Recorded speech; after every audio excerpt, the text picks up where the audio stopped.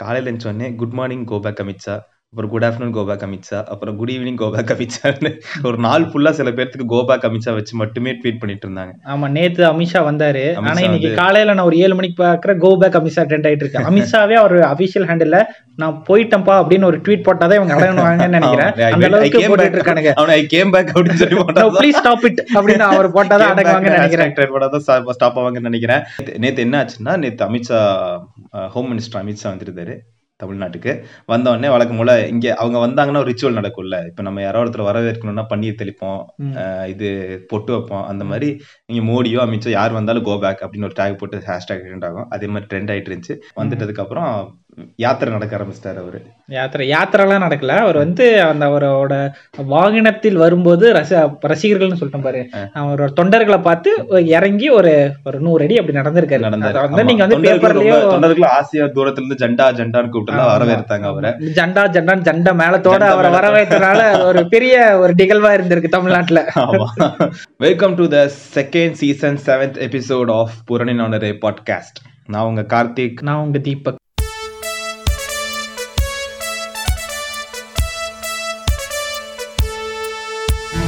இல்ல ஒரு டவுட், இது வழக்கமா கடைசியா தான் சொல்லுவோம். இல்ல ஸ்டார்டிங்ல சொல்லுவோம். நீங்க வந்து ரொம்ப நாளாவே கான்செப்ட் பேஸ்ட் ஆடியோஸ் பண்ணி கொடுக்கறதுனால நீங்க வந்து மறந்துட்டீங்கன்னு நினைக்கிறேன் கேஷுவலா பேசுறதுக்கு. இப்போ ரொம்ப பிரபலமா தமிழகத்துல வந்து ஏன்னே தெரியல, நம்ம முருகரை 2 பார்ட்டிகளும் மாத்தி மாத்தி கொண்டாடிக்கிட்டு இருக்காங்க. ஸோ வந்து வேல் யாத்திரை அதுதான் வந்து இப்போ வந்து ஃபேமஸா போயிட்டு இருக்கிற ஒண்ணு. அதுல என்ன ஒரு டவுட்னா, 2 சைடு கொண்டாடுறாங்க, 2 பார்ட்டி வேல் யாத்திரை கொண்டாடுறாங்க. அது உங்களுக்கு தெரியுமா? ஃபர்ஸ்ட் உங்களுக்கு வேல் யாத்திரைனா ஃபர்ஸ்ட் யார் ஞாபகம் வருது? ஆக்சுவலி எனக்கு இது இப்ப வேல் யாத்திரை எந்த பார்ட்டி ஞாபகத்துக்கு வருது? வேல் யாத்திரைன்னா பிஜேபி ஞாபகத்துக்கு வருது. முப்பாட்டன் முருகன்னா நாம் தமிழர். அதான் சில பேருக்கு தெரிய மாட்டேங்குது. எனக்கு என்னமோ சீமான் வந்து, நானும் இப்போ ஸ்டாலின் மாதிரி ஆயிட்டேன், சீமான் வந்து பிஜேபியோட பி டீமோ என்று தெரியுது. அவரும் வேலை வச்சுதான் சுத்திட்டு இருக்காரு. அதை பார்த்துட்டு எல்லாரும் பிஜேபியோட யாத்திரையும் தான் நினைச்சிட்டு இருக்காங்க. ஆக்சுவலி என்ன மேட்டர் அப்படின்னா, ஜென்ரலா பார்த்தீங்கன்னா வேல் யாத்திரை வந்து பிஜேபி எடுத்து நடத்திட்டு இருக்காங்க. அது நம்ம எடப்பாடி இருக்காரு இல்லையா, உழவர்களின் நண்பனே சொல்லிட்டாரு. என்னன்னா அதுல எந்த பக்தியும் கிடையாதுன்ட்டாரு. அது வந்து சாமி சம்பந்தப்பட்ட சம்பவமே கிடையாது, அது பிஜேபி கட்சியோட ப்ரொபகேண்டா அது அப்படிங்கிற மாதிரி. என்ன மேட்டர் அப்படின்னா, ரீசெண்டா முருகன் இருக்காரு இல்லையா, நான் அந்த முருகன் சொல்லல, எல் முருகன் என்ன பண்ணாருன்னா வேல் யாத்திரை ஸ்டார்ட் பண்ணாரு. அது நிறைய தடங்கள் இருந்துச்சு, தடுத்து அதுவே பார்க்க ஒரு டிராமா மாதிரி இருந்துச்சு. நாங்க வந்துட்டு பர்மிஷன் கேட்கற மாதிரி கேட்கறோம், நாங்க எங்களை யாரும் மதிக்க மாட்டாங்க, நீங்க அதை வேணாம்னு சொல்லுங்க, மீறி பண்ண ஸ்ட்ராட்டஜி. அவனுங்களை எப்ப தூக்கணுமோ அப்ப நான் தூக்கினேன், அதான் ஸ்ட்ராட்டஜி. அந்த மாதிரி நாங்க சொல்றோம், நீங்க வேணாம்னு சொல்லுங்க, அதை நான் மீறி பண்றோம், அப்புறம் நீங்க ஓகே சொல்லுங்க அப்படிங்கிற மாதிரி ஒரு பெரிய கம்யூனிகேஷன் நடந்திருக்குன்னு நினைக்கிறேன். சோ அது வந்து வேல் யாத்திரை இன்னமும் போய்கிட்டு தான் இருக்கு. வேல் யாத்திரைன்னா எனக்கு ஃபர்ஸ்ட் நான் வந்து நம்ம மருதமலை லொக்காலிட்டிக்கு நியர்ல இருக்கிறதுனால வேல் யாத்திரைன்னா என்ன ஞாபகத்துக்கு வரும்னா, வந்து இந்த பக்தர்கள்லாம் இந்த வெறுங்கால்ல காலையில ஒரு 4 மணிக்கு நடக்க ஆரம்பிப்பாங்க, காவடி எல்லாம் தூக்கிட்டு நடந்துட்டு இருப்பாங்க, நீர்மோர்லாம் கூட சைட்ல கொடுத்துருப்பாங்க, ஏன்னா அவங்க நடந்தே வராங்க ரொம்ப தூரத்துல இருந்து. ஆனா இந்த வேல் யாத்திரை பார்த்தா ஒரு அப்டேட்டட் 2.0 வெர்ஷன் வேல் யாத்திரை மாதிரி இருக்கு. அப்படியே ஜாலியா கார்ல நின்று இருக்காரு வேலை பிடிச்சிட்டு. இது வந்து வேல் யாத்திரை தான், ஆனா எல் வேலனோட யாத்திரை இல்ல, எந்த முருகனுக்குங்கிறது தான் கான்செப்ட், புரியுதா? வேல் யாத்திரை கரெக்ட் தான், ஆனா எந்த முருகனோட தானே, வேலை யார் பிடிச்சாலும் முருகன் தானே, அந்த மாதிரி இது ஆயிடுச்சு. இப்ப என்ன மேட்ரு அப்படின்னா, இங்க வந்துட்டு வேல் யாத்திரை நீ சொன்ன மாதிரி இப்போ ஒரு பங்குனி மாசம் போவாங்கல்ல, பங்குனி உத்திரம், அந்த மாதிரி விஷயத்துக்கெல்லாம் வந்துட்டு காவடி எடுப்பாங்க, தைப்பூசத்துக்கு போவாங்க, பங்குனி உத்திரத்துக்கு போவாங்க, பங்குனி வெயில் பல்லக்காட்டி இழுச்சிட்டு கார்த்திகைக்கு போவாங்க, கார்த்திகைக்கு மெயினா போவாங்க. இதுக்கெல்லாம் போயிட்டு என்ன பண்ணுவாங்கன்னா, மக்கள் எல்லாம் போயிட்டு அதுக்கு முன்னாடி இந்த காவடி தூக்குவாங்க, அதுக்கு முன்னாடி விரதம் இருப்பாங்க, விரதம் இருந்து சுத்தபத்தமா இருந்து இது வெறுங்கால ஸ்லிப்பர்ஸ் இல்லாம இங்க இருந்து அவங்க வீடு இருக்குல்ல, அவங்க வீட்டுல இருந்து பழனிமலைக்கோ இல்ல பக்கத்துல இருக்கிற முருகன் இது இருக்கு இல்லையா, அறுபடை வீட்டுல ஏதோ ஒரு வீடுக்கு அவங்க போவாங்க. சில பேர் ஆருக்கும் போவாங்க, அது வேற விஷயம். அது மாதிரி எல்லாரும் வெறுங்கால் நடப்பாங்க. போற வழியில எல்லாம் பக்தர்கள் தண்ணி எடுத்து கால ஊத்துறது, அவங்க கிட்ட ஆசீர்வாதம் வாங்குறது, இவங்க காவடி தூக்கிட்டு விடுவாங்க, அளவு குத்திட்டு போவாங்க. இந்த மாதிரி ஏகப்பட்ட விஷயம் இருக்குது. ஸோ இதெல்லாம் எதுவுமே எல்லாத்தையும் கழித்து எடுத்த ஒரு எலைட்டான ஒரு யாத்திரை தான் வந்துட்டு பேர்ல மட்டும்தான் வேல் யாத்திரை. வேல் வந்து கையில வச்சுக்கிறாங்க, அவ்வளவுதான், புரியுதா? அதுவும் நிறைய பேர் வந்துட்டு இந்த இருக்குல்ல கிளீனிங் மாப் இருக்குல்ல, அதுல அந்த மேல இருக்கிற பிரஷ் தூக்கி விட்டுட்டு வேல் வச்சதெல்லாம் கம்ப்ளைண்ட்ஸ் வருது. சோ என்ன அப்படின்னா, அது ஒண்ணு. ரெண்டாவது எல்லாருமே வந்து பாதுகாப்பா செருப்பு போட்டிருந்தாங்க கால்ல. சொன்னா ரொம்ப பக்திய செருப்பு எல்லாம் எனக்கு தெரிஞ்சு நடந்து கூட போல அவங்க ரோட்ல. அது வந்து தொண்டர்கள் கொஞ்சம் பேர் நடந்தாங்க, அது கொஞ்சம் டிஸ்டன்ஸுக்கு தான். அதுவுமே வண்டி இல்ல, வண்டி கிடைக்கல, வண்டியில இடங்காலி ஆயிடுச்சுங்கிறதுனால வந்துருப்பாங்களா இருக்கும். அது அப்பப்போ நடுவுல வந்து இந்த ரெக்கார்ட் டான்ஸ்க்கு இணையாக டான்ஸ்ல ஆடிக்கிட்டு இருந்தாங்க ரோட்ல. ஆமா சொன்ன மாதிரி திண்டுக்கல் ரீட்டாவில் அளவில் வச்சு ஆடிட்டு இருந்தாங்க. அதனால என்ன மேட்ரு அப்படின்னா இங்க வந்துட்டு அது இன்னொன்னு கேள்விப்பட்டனே, அங்க வந்துட்டு ஒவ்வொரு இடத்துலயும் ஸ்டாப் பண்ணி இந்த டின்னர் பிரேக்ஃபாஸ்ட் லஞ்ச் இருக்கு இல்லையா, இந்த 3 விஷயத்துக்கு பார்த்தோன்னா மாத்தி சொல்றோம், பிரேக்ஃபாஸ்ட் லஞ்ச் டின்னர் இது 3 விஷயத்துக்கு பாத்தீங்கன்னா ஸ்டாப் பண்ணி இது வாங்கி கொடுத்துறாங்களாம், ப்ராப்பரா டைமுக்கு எல்லாம் வாங்கி கொடுத்துறாங்களாம். அப்புறம் அது தனியா அமௌண்ட் போகுது. ஆமா, அப்புறம் அமௌண்ட் தனியா வாங்கி தராம எப்படியா நடப்பாங்க? அது சும்மாவா நடப்பான், நீ மேல நின்று வருவ. இதுல பெரிய காமெடி என்னன்னா, அந்த அவ்வளவு பெரிய வண்டி, ஒரு பெரிய வண்டியில போறாங்க, வண்டியில பார்த்தோன்னா முருக படமே இல்ல. சரியா, எனக்கு என்ன முருகன் எங்கடா முருகன் அங்க நிக்கிற, அந்த முருகனை யாரா கேட்டா, இந்த முருகன் எங்கடா அப்படின்னா எழுதிருப்ப முருகன் துணை அப்படின்ற, அவ்வளவுதான் முருகன். சரி, அந்த மேல அதுக்கு மேல முருகன் போட்டோவோ பெரிய லெவல்ல போட்ட மாதிரி தெரியல. வேலை தான் கொடுங்க சார். வேலையா? இங்கெல்லாம் வேலை ஒண்ணு இல்ல. அப்ப எல்லாம் வெட்டியா தான் சுத்திக்கிறீங்களா? உனக்கு வேலை இல்லன்னு சொன்னேன். எனக்கு வேலை இல்லன்னு தானே வேலை கேட்டு வந்துக்கிறேன். உனக்கு இங்க வேலை எதுவும் இல்லப்பா. அப்ப எல்லாம் வெட்டியா தான் சுத்தி நிக்கிறீங்க. உனக்கு இங்க வேலை இல்லன்னு சொன்னேன். எனக்கு வேலை இல்லன்னு தானே உங்ககிட்ட வேலை கேட்டு வந்துக்கிறேன். அதனால இங்க என்ன நடக்குது அப்படின்னா ரொம்ப கிளியராவே தெரியுது, மக்கள் எல்லாத்துக்கும் ஒரு சென்டிமெண்ட் இருக்கு. சரி, மக்களுக்கு எல்லாத்துக்குமே வந்து முருகன் அப்படிங்கிற ஒரு சென்டிமெண்டல் ஒரு காட். ஸோ அந்த சென்டிமெண்ட்டை யூஸ் பண்ணி நான் அரசியலுக்கு பயன்படுத்தலாம் அப்படிங்கிறது. ஃபார் எக்ஸாம்பிள், உன் பர்சனல் இஷ்யூ இருக்கு இல்லையா, உன் பர்சனலான ஒரு இஷ்யூ எடுத்துட்டு நான் என்னோட நோக்கத்துக்கு ஒரு எக்ஸாம்பிள் சொல்றேன். நான் இப்போ வந்துட்டு நீ வந்துட்டு உனக்கு வந்து லவ் ஃபெயிலியர் ஆயிடுச்சுன்னு வச்சுக்க. சரியா, நான் வந்துட்டு என் ஃப்ரெண்ட் ஒருத்தர் இருக்கிறான். சரியா, அவன் வந்துட்டு என் ஃப்ரெண்ட் வந்துட்டு டாஸ்மாக் வச்சிருக்கான், அவன் பார் வச்சு நடத்திட்டு இருக்கிறான். உன் லவ் ஃபெயிலியர் இருக்குது, நீ சும்மா தான் இருக்க, உன் லவ் ஃபெயிலியர் உன் பிரச்சனை, உன் பர்சனல் விஷயம், அதை பத்தி நீ சும்மா தான் சுத்திட்டு இருக்கிற. ஆனா அதை ஏன் லாபத்துக்கு யூஸ் பண்றதுக்காக என்ன பண்றேன்னா, நான் போயிட்டு உன்னை கூட்டு போய், டேய் இதா இருக்கியாடா, வா போய் சரக்கடி சரியா போயிடும் அப்படின்னு சொல்லிட்டு அந்த ஃப்ரெண்டோட பாருக்கு கூட்டிட்டு போய் அவன் கடையில உனக்கு பிசினஸ் ஆக வச்சு அவன்கிட்ட இருந்து கமிஷன் வாங்குறது எவ்வளவு கேவலமோ அந்த கேவலம் தான் இதுவும். கடவுள் அப்படிங்கிறது ஒவ்வொருத்தரோட பர்சனல் சென்டிமெண்ட். அந்த பர்சனல் சென்டிமெண்ட் தன்னோட அரசியலுக்காக யூஸ் பண்றான் பாத்தியா, அதுதான் இருக்கலே மோசமான விஷயம் நான் நினைக்கிறேன். இல்ல, இது வந்து எனக்கு மோசமான விஷயமா தெரியல. அவங்களோட அஜெண்டாவே அதுதான், எப்பவுமே அதான் பண்ணிக்கிட்டு இருக்காங்க. இது ஒன்றும் புதுசா பண்றது கிடையாது. புதுசு இல்ல, ஆனா தப்பு தான்.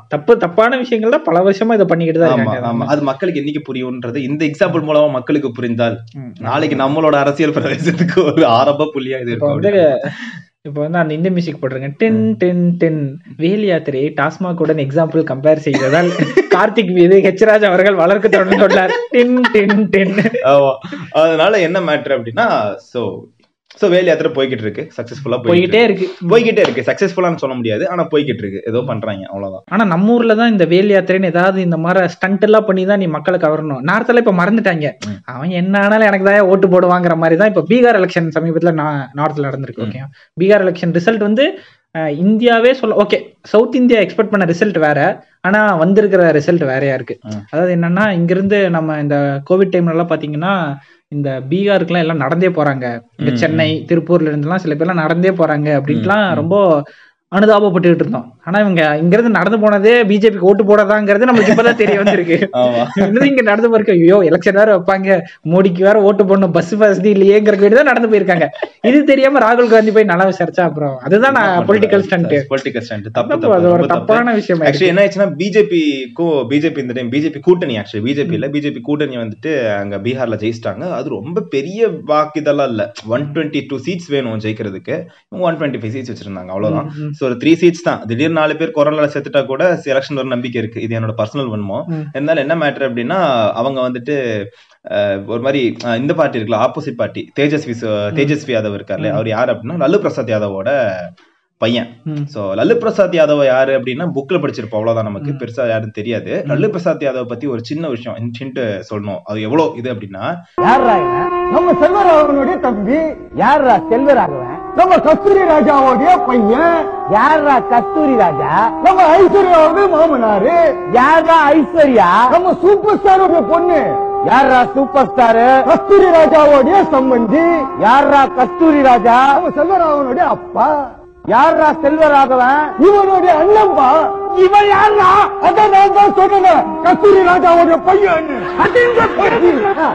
இங்க கலைஞர் வந்துட்டு டிஎம்கே வந்துட்டு கலைஞர் கூட போயிட்டு பிஜேபிக்கு ரொம்ப, இப்போ டிஎம்கே ரொம்ப பிஜேபிக்கு எதிர்ப்பான கட்சி, திராவிட கொள்கைகள் அந்த கொள்கையில செட் ஆகாதுன்னா பேசிட்டு உருட்டுறாங்க. இருந்தாலுமே ஒரு காலத்துல பிஜேபியை தமிழ்நாட்டுக்கு இன்ட்ரோடியூஸ் பண்ணதே அவங்க தான். ஸோ கலைஞர் டிஎம்கே தான் ஃபர்ஸ்ட் பிஜேபி இன்ட்ரோடியூஸ் பண்றாங்க. இன்னைக்கு வந்து நான் பிஜேபி எராடிகேட் பண்றேன்னு அவங்க தான் சொல்றாங்க. சரி, ஓகே, அது வேற விஷயம். ஆனா என்ன மேட்டர் அப்படின்னா, ஸோ இப்படி திராவிட கொள்கைகள் ஆப்போசிட்டா இருக்குது, இருந்தாலுமே ஒரு கட்டத்துல கூட்டணி வச்சிருக்கிறாங்க சரியா. ஆனா அப்படி பார்க்கும்போது லல்லு பிரசாத் யாதவ் இருக்காருல்ல, அவரு அந்த வகையில பிஜேபி அவருக்கும் அவரோட ஐடியாலஜியும் ஆப்போசிட் தான் சரியா. ஆனாலும் ஒரு டைம் கூட கூட்டணி வச்சதே கிடையாது பிஜேபி கூட. கூட்டணி வைக்க மாட்டேன் அப்படின்னு ஸ்ட்ராங்கா நின்ன ஒரு மனுஷன். சோ அதுதான் லல்லு பிரசாத் யாதவ். அவரு வந்துட்டு அந்த அவரோட பையன் வந்து தேஜஸ்வி, அவர் தான் வந்து இதுல நின்னாரு. சோ நின்னுட்டு இந்த மாதிரி எலெக்ஷன்ல ஃபேஸ் பண்ணாரு. பெரிய கூட்டம் இருந்துச்சு. அவர் 32 years ஓல்டு ஒரு ஆள். அவருக்கு வந்துட்டு இவ்வளவு வந்தது பெரிய விஷயம். இனி அடுத்த எலெக்ஷன்ல இன்னும் ஜாஸ்தி ஆகும்னு எதிர்பார்க்கலாம். ஏன்னா இப்பதான் புதுசு இல்ல, அதனால பெருசா வரல இந்த டைம். சோ என்ன ஆயிடுச்சு அப்படின்னா, எகைன் அதுவுமே அவர் தப்பு கிடையாது, தேஜஸ்வி தப்பு கிடையாது. அது வந்து தேஜஸ்வி அவருக்கு கொடுக்கப்பட்ட சீட்ஸ்ல அவர் ப்ராப்பரா ஜெயிச்சு இது பண்ணிட்டாரு. சோ தேஜஸ்வியும் காங்கிரஸும் கூட்டணி இருந்தாங்கல்ல, அதுல அதுவுமே தேஜஸ்வி தோக்கல. தேஜஸ்வியும் காங்கிரஸும் கூட்டணி இருந்தாங்க. காங்கிரஸ்க்கு 100 தொகுதிக்கு பக்கம் கொடுத்திருக்காங்க. எது கொடுத்தாங்கன்னு தெரியல. ஆனா தேஜஸ்வி கொடுக்கப்பட்ட அந்த தொகுதியில மேக்ஸிமம் ஜெயிச்சிட்டாரு. 70+ ஜெயிச்சிட்டாரு அவரோட கட்சி நடத்தல எல்லாம். அதே ஆனா காங்கிரஸ் 100 கொடுத்திருக்காங்க, 20 ஜெயிச்சிருக்கானுங்க. காங்கிரஸ்க்கு கம்மியா கொடுத்து தேஜஸ்வி இருந்தா கூட ஜெயிக்கிறதுக்கு வாய்ப்பு இருந்திருக்கு. அதனால அது இப்படி ஆயிடுச்சு. இதனால கார்த்திக் வந்து இந்த கேட்கிற மக்களுக்கு எல்லாம் மறைமுகமா என்ன சொல்ல வர்றாருன்னா வந்து, தேஜஸ்வி வந்து அவங்க அப்பாவோட லெகசியை காப்பாத்திருக்காரு. என்ன ஆனாலும் நான் கூட்டணி வைக்க மாட்டேன்னு காப்பாத்திருக்காரு. ஒருவேளை ஸ்டாலின் சிஎம் ஆயிட்டா அடுத்த எலெக்ஷன்ல பிஜேபி கூட கூட்டணி வைக்கக்கூடிய வாய்ப்பு இருக்கு. அவர் ஸ்டாலின் வந்து தேஜஸ்வி மாதிரி இருக்க மாட்டாருங்கிறத கார்த்திக் வந்து மறைமுகமா இங்க எல்லாத்துக்கும் சொல்றாரு. இல்ல அப்படி சொல்லல, நான் அப்படிதான் சொல்லுவேன். ஆனா என்ன விஷயம்னா, இந்த பர்டிகுலர் எலெக்ஷன்ல காங்கிரஸ்க்கு அவங்க ஓட்ஸ் கம்மியா, சீட்ஸ் கம்மியா கொடுத்திருந்தா ஜெயிச்சிருக்க வாய்ப்பு இருக்கு. ஏன்னா ரொம்ப கம்மி ஓட்டு, கம்மி சீட்ஸ் தான். அதனால அது ரொம்ப அங்கலாய்ப்பா தான் இருக்கு. என்ன பண்ண முடியும்? பட் என்ன மேட்டர் அப்படின்னா, பீகார்ல இப்ப பிஜேபி கூட்டணி ஜெயிச்சுட்டு நிதிஷ் யாதவ் தான், நிதிஷ்குமார் தான் ஆட்சி அமைச்சிருக்காரு, அங்க சீஃப் மினிஸ்டரா இருக்காரு. ஸோ அந்த பீகார் எலெக்ஷன் ஃபார்முலாலாம் தமிழ்நாட்டில் செல்லுபடி ஆகாம இருந்தா கொஞ்சம் ஆகலாம் இருக்கும். ஃபர்ஸ்ட் திங் வந்து ஆகாது, வாய்ப்பே இல்லை. ஏன்னா அப்படின்னா பிஜேபியே அங்க 40 தொகுதி சாலிட்டு ஜெயிச்சிருக்காங்க. இங்க நடக்குமா? அப்பவே ஃபார்முலா அவுட். சரி, அதனால அந்த ஃபார்முலா இங்க ஒர்க் அவுட் ஆகாது. அது மெயினா அவங்க கையில எடுத்த பிரச்சனை அதுதான். பாத்தீங்கன்னா 2 விஷயம் ரொம்ப சீப் பாலிடிக்ஸ் பார்க்கும்போது 2 விஷயம் பண்ணாங்க பீகார்ல பிஜேபி. ஒண்ணு வந்துட்டு சுஷாந்த் சிங் ராஜ்புத்தோட கேஸ் இருக்குல்ல, அதை எடுத்து திரும்ப சுஷாந்த் சிங் யாரு கொண்டா, அது லா அண்ட் ஆர்டர் பிரச்சனை, அது வந்து போலீஸ் பிரச்சனை. அவன் இன்வெஸ்டிகேஷன் பண்ணி யாருன்னு சொல்ல போறா, நீ தண்டனை வாங்கி கொடுக்குறியோ இல்ல அவன்கிட்ட காசு வாங்கிட்டு அவனுக்கு விடுதலை வாங்கி கொடுக்குறியோ, அது பிரச்சனை இல்ல சரியா.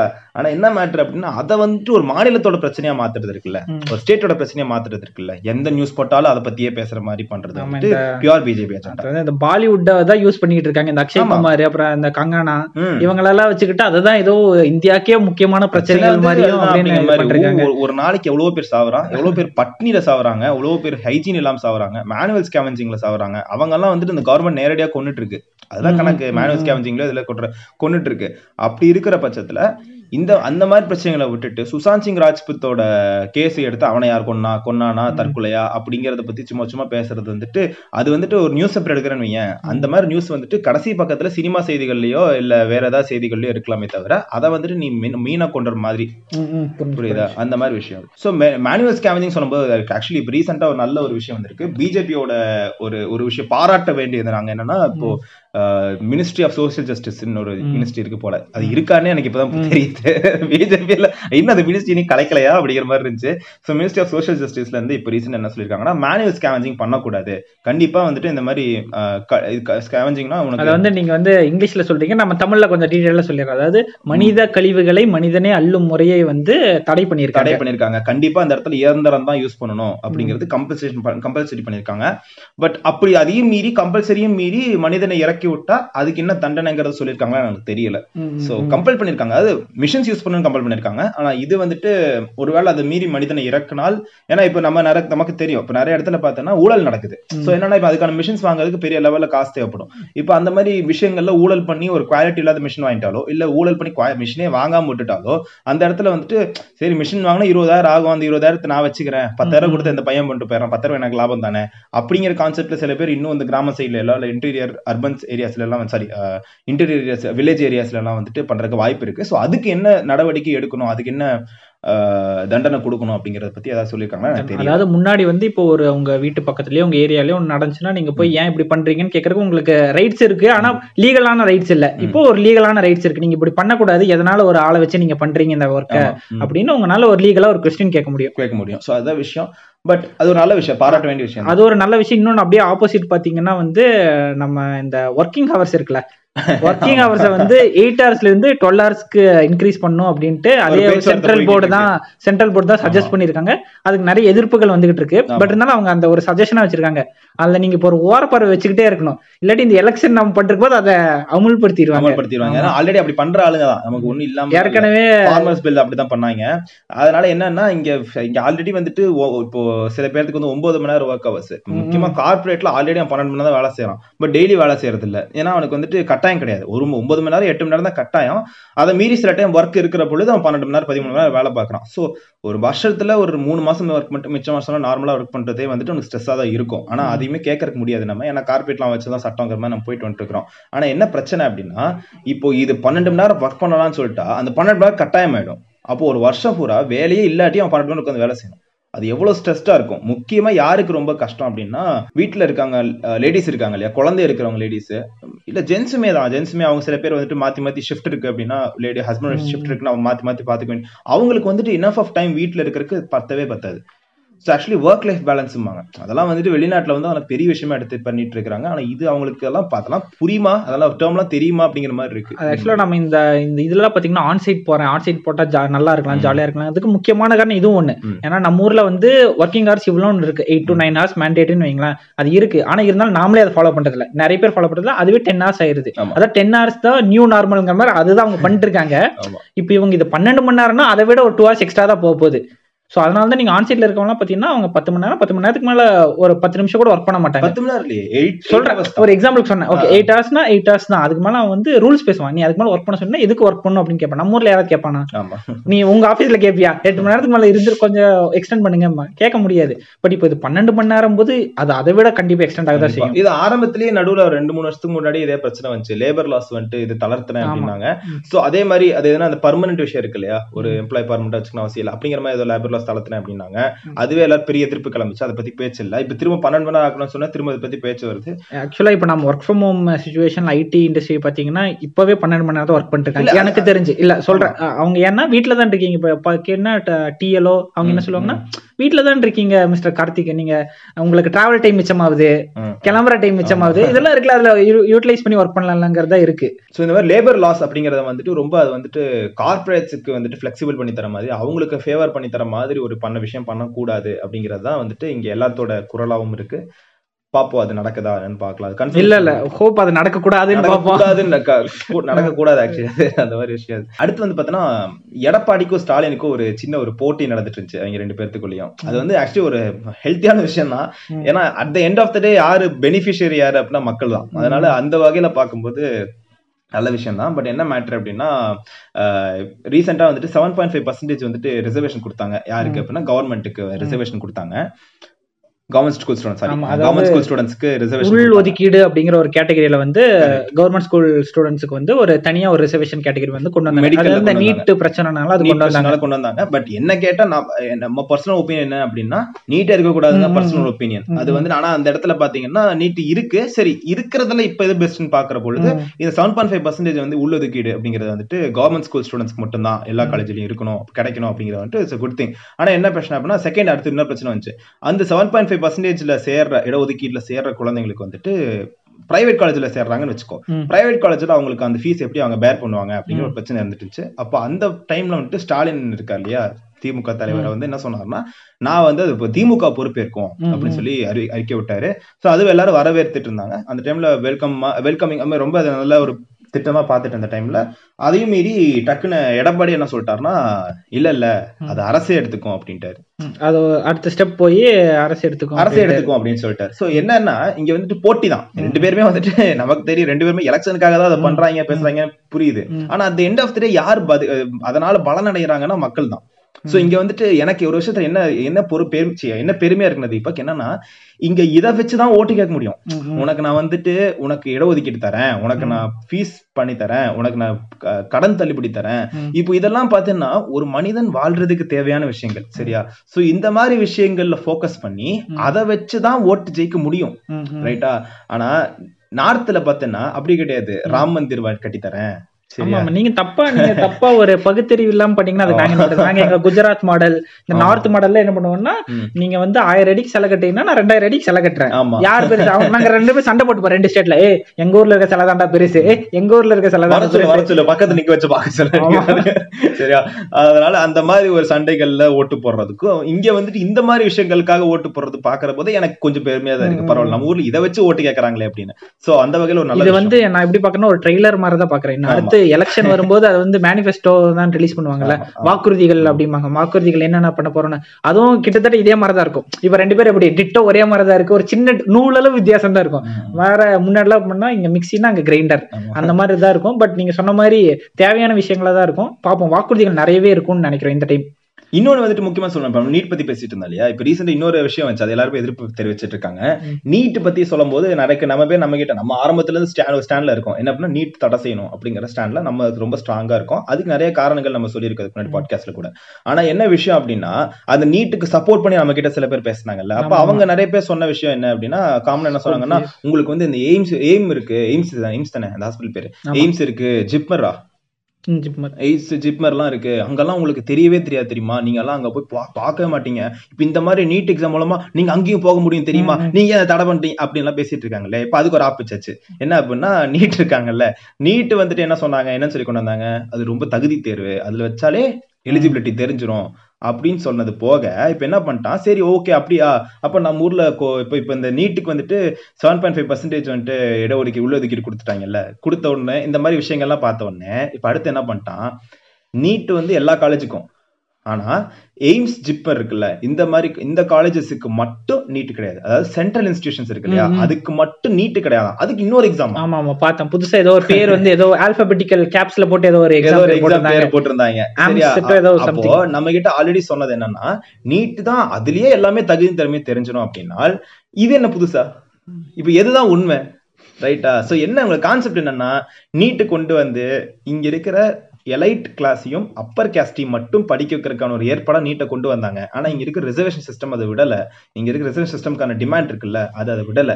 அதனால நீட்டுக்கு ரிசர்வேஷன் அப்ளை ஆயிடுச்சு. இப்ப நீட்னால இவங்க எதிர்பார்த்தது பண்ண முடியல, சரியா? அதனால இப்ப என்ன பண்ணாங்கன்னா, புதுசா எக்ஸாம் வைக்கிறாங்க. இப்ப அந்த எக்ஸாமுக்கு ரிசர்வேஷன் எதுவும் கிடையாதுன்னு நினைக்கிறேன். ஆனா அது விரிவா ஆராய்ச்சி அதுக்கு ஒரு தனி எபிசோடே போடும். பெரிய டாபிக். சோ அந்த விஷயத்துல பொறுத்த வரைக்கும் இவங்க வந்து இந்த மாதிரி திரும்ப எக்ஸாம்ஸ் கொடுக்கறது வந்துட்டு எகைன் என்ன பிரச்சனை அப்படின்னா, இது வந்துட்டு அல்டிமேட்டா ஒரு நோக்கம் என்னன்னா, படிக்க வைக்கிறதா நோக்கமே தவிர படிக்க விடாம பண்றது நோக்கம் இல்ல. அதை நோக்கி போயிட்டு இருக்கிறோமோன்னு ஒரு பயமா இருக்கு. சோ இந்த மாதிரி விஷயங்கள்லாம் நடந்துட்டு இருக்கும்போது நான் நினைக்கிறேன், நம்ம நெக்ஸ்ட் மந்த்ல இருந்து நம்மளுக்கு வேற டாபிக்கே இருக்காது நினைக்கிறேன். ஒன்லி பாலிடிக்ஸ் பத்தி மட்டும் தான் பேசணும்னு நினைக்கிறேன். ஏன்னா எலெக்ஷன் வந்து நெருங்கிட்டே இருக்கு. ஆனா இந்த நெருங்கிறது ரஜினிக்கும் அப்பப்போ காதுல யாராவது சொன்னா நல்லா இருக்கும்னு நினைக்கிறேன். சரி வேணாம், அது தேவையில்லாத டாபிக், அதை பத்தி பேச வேணாம், அது வேஸ்ட் ஆஃப் டைம். நம்மளுக்கே தெரியுது, எனக்கே தெரியுது எலெக்ஷன் நெருங்கிட்டே இருக்கு, என்ன ஆக போகுதுன்னு. ரஜினி அவரு பாயிண்ட் வரட்டும் வெயிட் பண்ணிட்டு இருக்காரு. அதான் ரசிகர்களுக்கு எப்படி அழுங்காம குலுங்காம அந்த துக்கமான செய்தியை சொல்லலாம்னு யோசிச்சு சொல்றாரு. நமக்கு வந்து சட்டமன்றத்துல உட்காந்து கேள்வி கேட்டு அதெல்லாம் வராது அப்படின்னு அவரே சொல்லிட்டாரு. சரி, அதனால அவரு வந்து இல்ல, அதான் அந்த துக்கமான செய்தியை ரசிகர்களுக்கு எவ்வளவு அப்படியே வலிக்காம சொல்லலாம்னு பிளான் பண்ணிட்டு, இப்படி சொன்னா வலிக்காது, இப்படி சொன்னா வலிச்சிரும், வரமாட்டேன் அப்படின்னு சொன்னா வலிச்சிரும். அதனால யாராவது போய் கமல் வந்து போய் பாட்டு, இந்த குழந்தைங்க இருக்குல்ல, நம்ம வண்டியில ஏத்துவாங்க, இப்ப வெளியே போகும்போது அப்பா நான் கூட்டிட்டு போப்பா அப்படி, நல்லா இருந்துச்சா இறங்கு இப்ப அந்த டைம்ல ரஜினி யானையில தூக்கி வச்சு கூட்டிட்டு வருவாரு, கூட்டு வந்தே நல்லா சொல்லி இறக்க பாருல. அதே மாதிரி ரஜினி என்ன பண்ணாரு, எல்லாத்தையும் அரசியல் பிரவேசத்துக்கு காட்டிட்டு ஓகேவா இறங்க இறக்கி விட்டாரு. ஆக்சுவலி நான் இன்னொரு எக்ஸாம்பிள் சொல்ல வந்தேன். இந்த காலையில குழந்தைங்க இருக்கு, சரி அப்பா 2 ஆபீஸ் கிளம்பும்போது குழந்தை வந்துட்டு என்ன பண்ண, அப்பா ரவுண்டு கூட்டு போவோம். இப்ப அப்பாவுக்கு டைம் ஆயிடுச்சுன்னு வச்சுக்கேன், ஒவ்வொரு நாள் கூட்டு போவாரு, ஒவ்வொரு நாள் டைம் ஆயிடுச்சு என்ன பண்ணுவோம், அப்படியா சரி போய் செப்பல் போட்டோம். அந்த மாதிரி ரஜினி வந்தாரு, வந்து ரெடியா நின்று இருந்தாரு, சரி போய் செப்பல் போட்டோம் அப்படின்னு சொன்னே கிளம்பிட்டாரு. செப்பலுக்கு பதிலா அப்படியா சரி போய் ஒரு அலையை உண்டாக்கிட்டு வா, நான் வந்துடுறேன் அப்படின்னாரு. ஒரு அலையை உண்டாக்கிட்டு வா, அலையை உண்டாக்கிட்டியா, புரட்சி உண்டாயிருச்சு, வரலையா சரி இறங்கு போது இறங்கு. ஆமா, அந்த பையன் போய் செப்பலை தேடிட்டே இருப்பான் தெரியுமா. அவங்க ஆனா கடைசி அவருக்கே தெரியாது செப்பல் ஒளிச்சு வச்சதே அவங்க அப்பா தானே. அந்த மாதிரி புரட்சி தேடிட்டே இருந்தா அதுக்குள்ள இவரு கிளம்பி போயிட்டாரு. ஆனா இவர் ரஜினி பண்ண இந்த ஒரு டிராமாலன்னா பிஜேபிக்கு தான் கொஞ்சம் ஆடட் அட்வான்டேஜ் ஆகி போச்சு. ஏன்னா இப்ப ரஜினி ரசிகர்கள் வந்து இப்ப ரஜினி வராட்டி பிஜேபி தான்ங்கிற மாதிரி ஸ்டாண்ட்.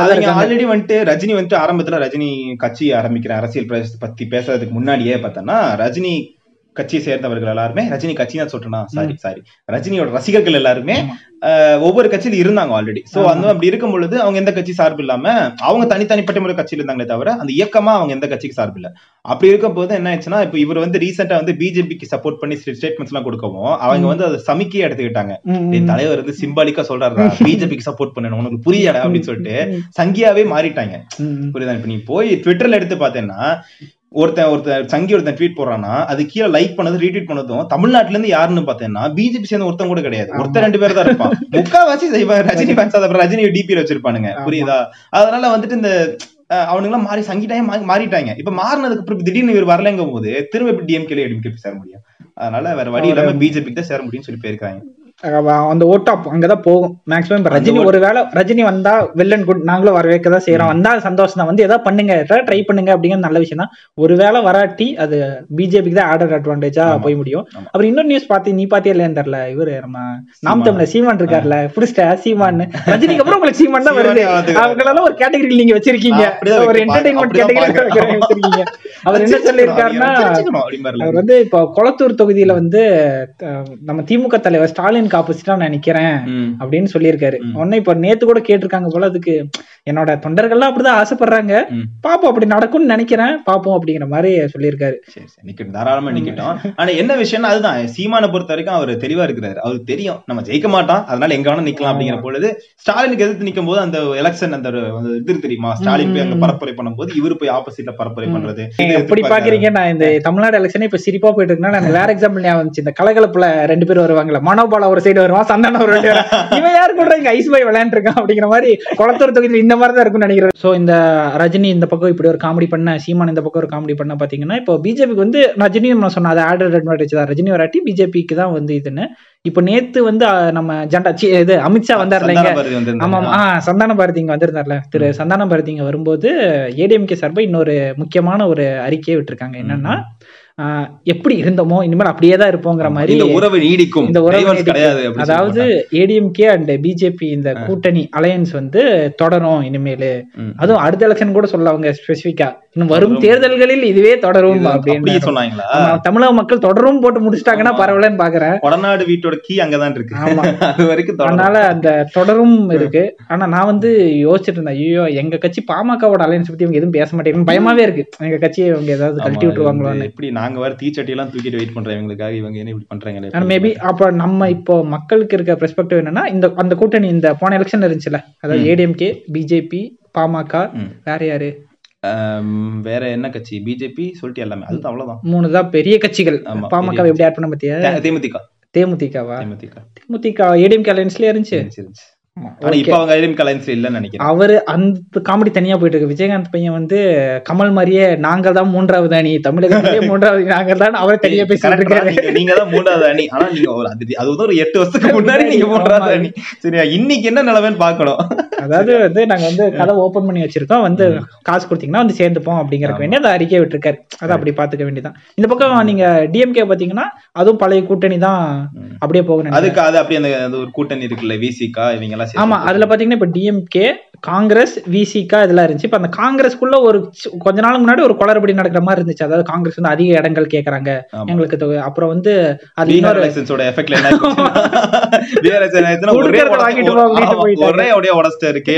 என்ன சொல்லிட்டாருன்னா, இந்த டைம் பேரம் பேசவே மாட்டோம், ஓப்பனாவே சொல்லிட்டாரு, கொடுக்கறத வாங்கிட்டு போயிருவோம் அப்படின்ட்டாரு. அது ஒரு நல்ல விஷயம் தான். அதனால சரி ஓகே, அது போயிட்டு இருக்கட்டும். பட் என்ன மேட்டர் அப்படின்னா, எலெக்ஷன்ஸ் வந்து இனி அடுத்து வரப்போகுது. சோ தீபக் சொன்ன மாதிரி இன்னும் நிறைய என்டர்டைன்மெண்ட் எலெக்ஷன்ல தான் வெயிட் பண்ணிட்டு இருக்கு. நம்ம இன்னும் அடிக்கடி அந்த எபிசோட் தான் பேசணும்னு நினைக்கிறேன். சரி, அதுக்காக இனி பார்ப்போம் அது என்னென்ன என்டர்டைன்மெண்ட் அதுல இருக்கு நடக்குன்னு பார்ப்போம். பட் அதை தாண்டி என்ன அப்படின்னா, எலெக்ஷன்ஸ் சொல்லும் போது உங்களோட ஓட்டர் ஐடி வந்துட்டு உங்ககிட்ட இருக்கா அப்படின்னு சொல்லிட்டு இந்த விளம்பரத்துல கேட்போம், உங்ககிட்ட ஓட்டர் ஐடி இருக்கா அப்படிங்கிற மாதிரி. உங்ககிட்ட ஓட்டர் ஐடி இருக்கு, இல்ல அதில் அட்ரஸ் சேஞ்ச் பண்ணணும், இல்ல ஓட்டர் ஐடி எங்கிட்ட இல்லைங்க, இந்த மாதிரி அப்ளை பண்ணணும். நானும் கார்த்தி வந்து இதை டிஸ்கஸ் பண்ணிட்டு இருந்தோம் போன மாசமே. அப்புறம் நாங்க சொன்னோம், கமல் சார் கிட்ட சொன்னோம், இந்த மாதிரி சார் நாங்க டிஸ்கஸ் பண்ணிட்டு இருக்கோம். உடனே அவர் வந்து பரவாயில்ல நீங்க ஏன் பண்றீங்க, நான் உங்களுக்கு வேண்டிய ஒரு விளம்பரம் பண்ணி தரேன் அப்படின்னு அவர் கூட ஒன்னு பண்ணியிருந்தாரு ஓட்டர். ஆமா, எங்களோட வேண்டுகோளை வீடியோல எடுத்து எங்களுக்காக அந்த வீடியோ பண்ணி வெளியிட்ட கமல் சாருக்கு ஒரு நன்றி. சொல்லிக்கிறோம். சரி, அதனால என்னன்னா அந்த பர்டிகுலர் வீடியோ பார்த்து நிறைய பேர் வந்து அது ஃபேமஸ் ஆச்சு.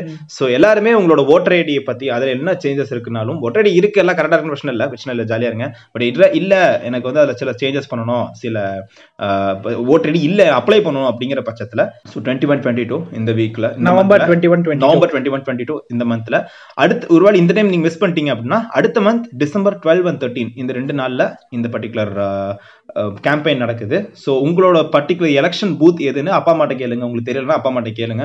ஸோ கேட்டுட்டு அந்த எலெக்ஷன் பூத்ல போய் அங்க இருக்கிற கவர்மெண்ட் அஃபிஷியல்ஸ் கிட்ட கொடுத்து நீங்க மாத்திக்கலாம். உங்களுக்கு என்ன மாத்திக்கணுமோ அப்ளை பண்ணணுமோ என்ன வேணா பண்ணிக்கலாம். பட் மறக்காம ஓட்டர் ஐடி கையில வச்சிருங்க. ஏன் அப்படின்னா நம்ம போன இதுல மணிரத்னம் டாபிக்ல பேசிட்டு இருந்தோம். நேஷனல் ஆந்தத்துக்கு ஒரு தியேட்டர்ல நேஷனல் ஆந்தம் போடும்போது அதுக்கு எந்திரிச்சு நிக்கணும்னு அவசியம் இல்லைங்கிற போட்டிருந்தோம். நேஷனல் ஆந்தத்துக்கு நீங்க எந்திரிச்சு நிக்கிறத விட எலெக்ஷன் அன்னைக்கு போய் ஓட்டு போறது ரொம்ப கட்டாயம். அதை நான் ஸ்ட்ராங்கா நம்புறேன். டெமோக்ரஸில ஓட்டு எல்லாரும் போட்டாங்கன்னு கட்டாயம். பட் நம்மளோட நாட்டோட நிலைமை எப்படி இருக்குன்னா, ஓட்டு நீங்க போடாட்டி தேவையில்லை, அதை பத்தி யாரும் பேசுறது இல்ல. நேஷனலிஸ்ட் பேசுறவங்க யாருமே நீங்க ஓட்டு போட்டாதான் இந்தியன் ஒன்னும் சொல்றது இல்ல, ஓட்டு போடுன்னு சொல்றான். ஆனா ஒரு நேஷனலுக்கு எந்திரிச்சு நிக்கல அப்படின்னாலோ இல்ல வேற ஏதாவது கவர்மெண்ட் எதிர்த்து பேசினாலோ இந்தியன் இல்ல அப்படிங்கிறான். சோ அதனால அந்த பாலிடிக்ஸ் நம்ம புரிஞ்சுக்கணும். சோ நம்ம ஓட்டு போட்டா மாற்றங்கள் வரும், அதனால கண்டிப்பா ஓட்டு போடுவோம். ஸோ கண்டிப்பா வந்து நீங்க உங்க ஓட்டர் ஐடி ஒரு வேலை உங்ககிட்ட இல்லாட்டி அது ஒரு மேண்டேட்டரியா போய் இந்த நம்ம இப்போ கோவிட் டைம்ல தான் இருக்கோம், வீட்டில தான் இருக்கோம், வெளியூர்ல கூட இல்லை, நீங்க எல்லாம் உங்க நேட்டிவ் பிளேஸ்ல தான் இருப்பீங்க. ஸோ உங்க நியரஸ்ட் பூத் போய் உங்க ஓட்டர் ஐடி ஒரு வேலை இல்லாட்டி அதை ஃபர்ஸ்ட் வாங்கிக்கோங்க. அதுல ஏதாவது அட்ரஸ் சேஞ்ச் அந்த மாதிரி ஏதாவது பிரச்சனைகள் இருந்தாலும் மாத்திக்கங்க. ஏன்னா நீங்க ஒரு அரசியல் பேசணும்னாலோ நீங்க ஒரு கோபேக் அமிச்சா நம்ம போடுறோம், அதுக்கு தேவையான ஒன்று தான் நம்ம எதிர்ப்பை காட்டுறோம். ஆனா உண்மையான எதிர்ப்பை காட்டுறது உங்க ஓட்டு மூலமா தான் இருக்கு. யார் வரக்கூடாதுன்னு நீங்க முடிவு பண்ணணும், யார் வரணும்னு முடிவு பண்றது உங்க ஓட்டில் தான் இருக்கு. ஸோ நெட்ல பேசுறதை விட நம்ம பாலிடிக்ஸ் பேசுறதை விட ஓட்டர் ஐடி வச்சுட்டு நீங்க பேசுனீங்கன்னா இன்னும் அது வேலிடா இருக்கும், உங்களாலேயும் ஒரு மாற்றத்தை கொண்டு வர முடியும். ஸோ அதை கண்டிப்பா பண்ணுங்க. See you next week listeners. This is Deepak and Karthik.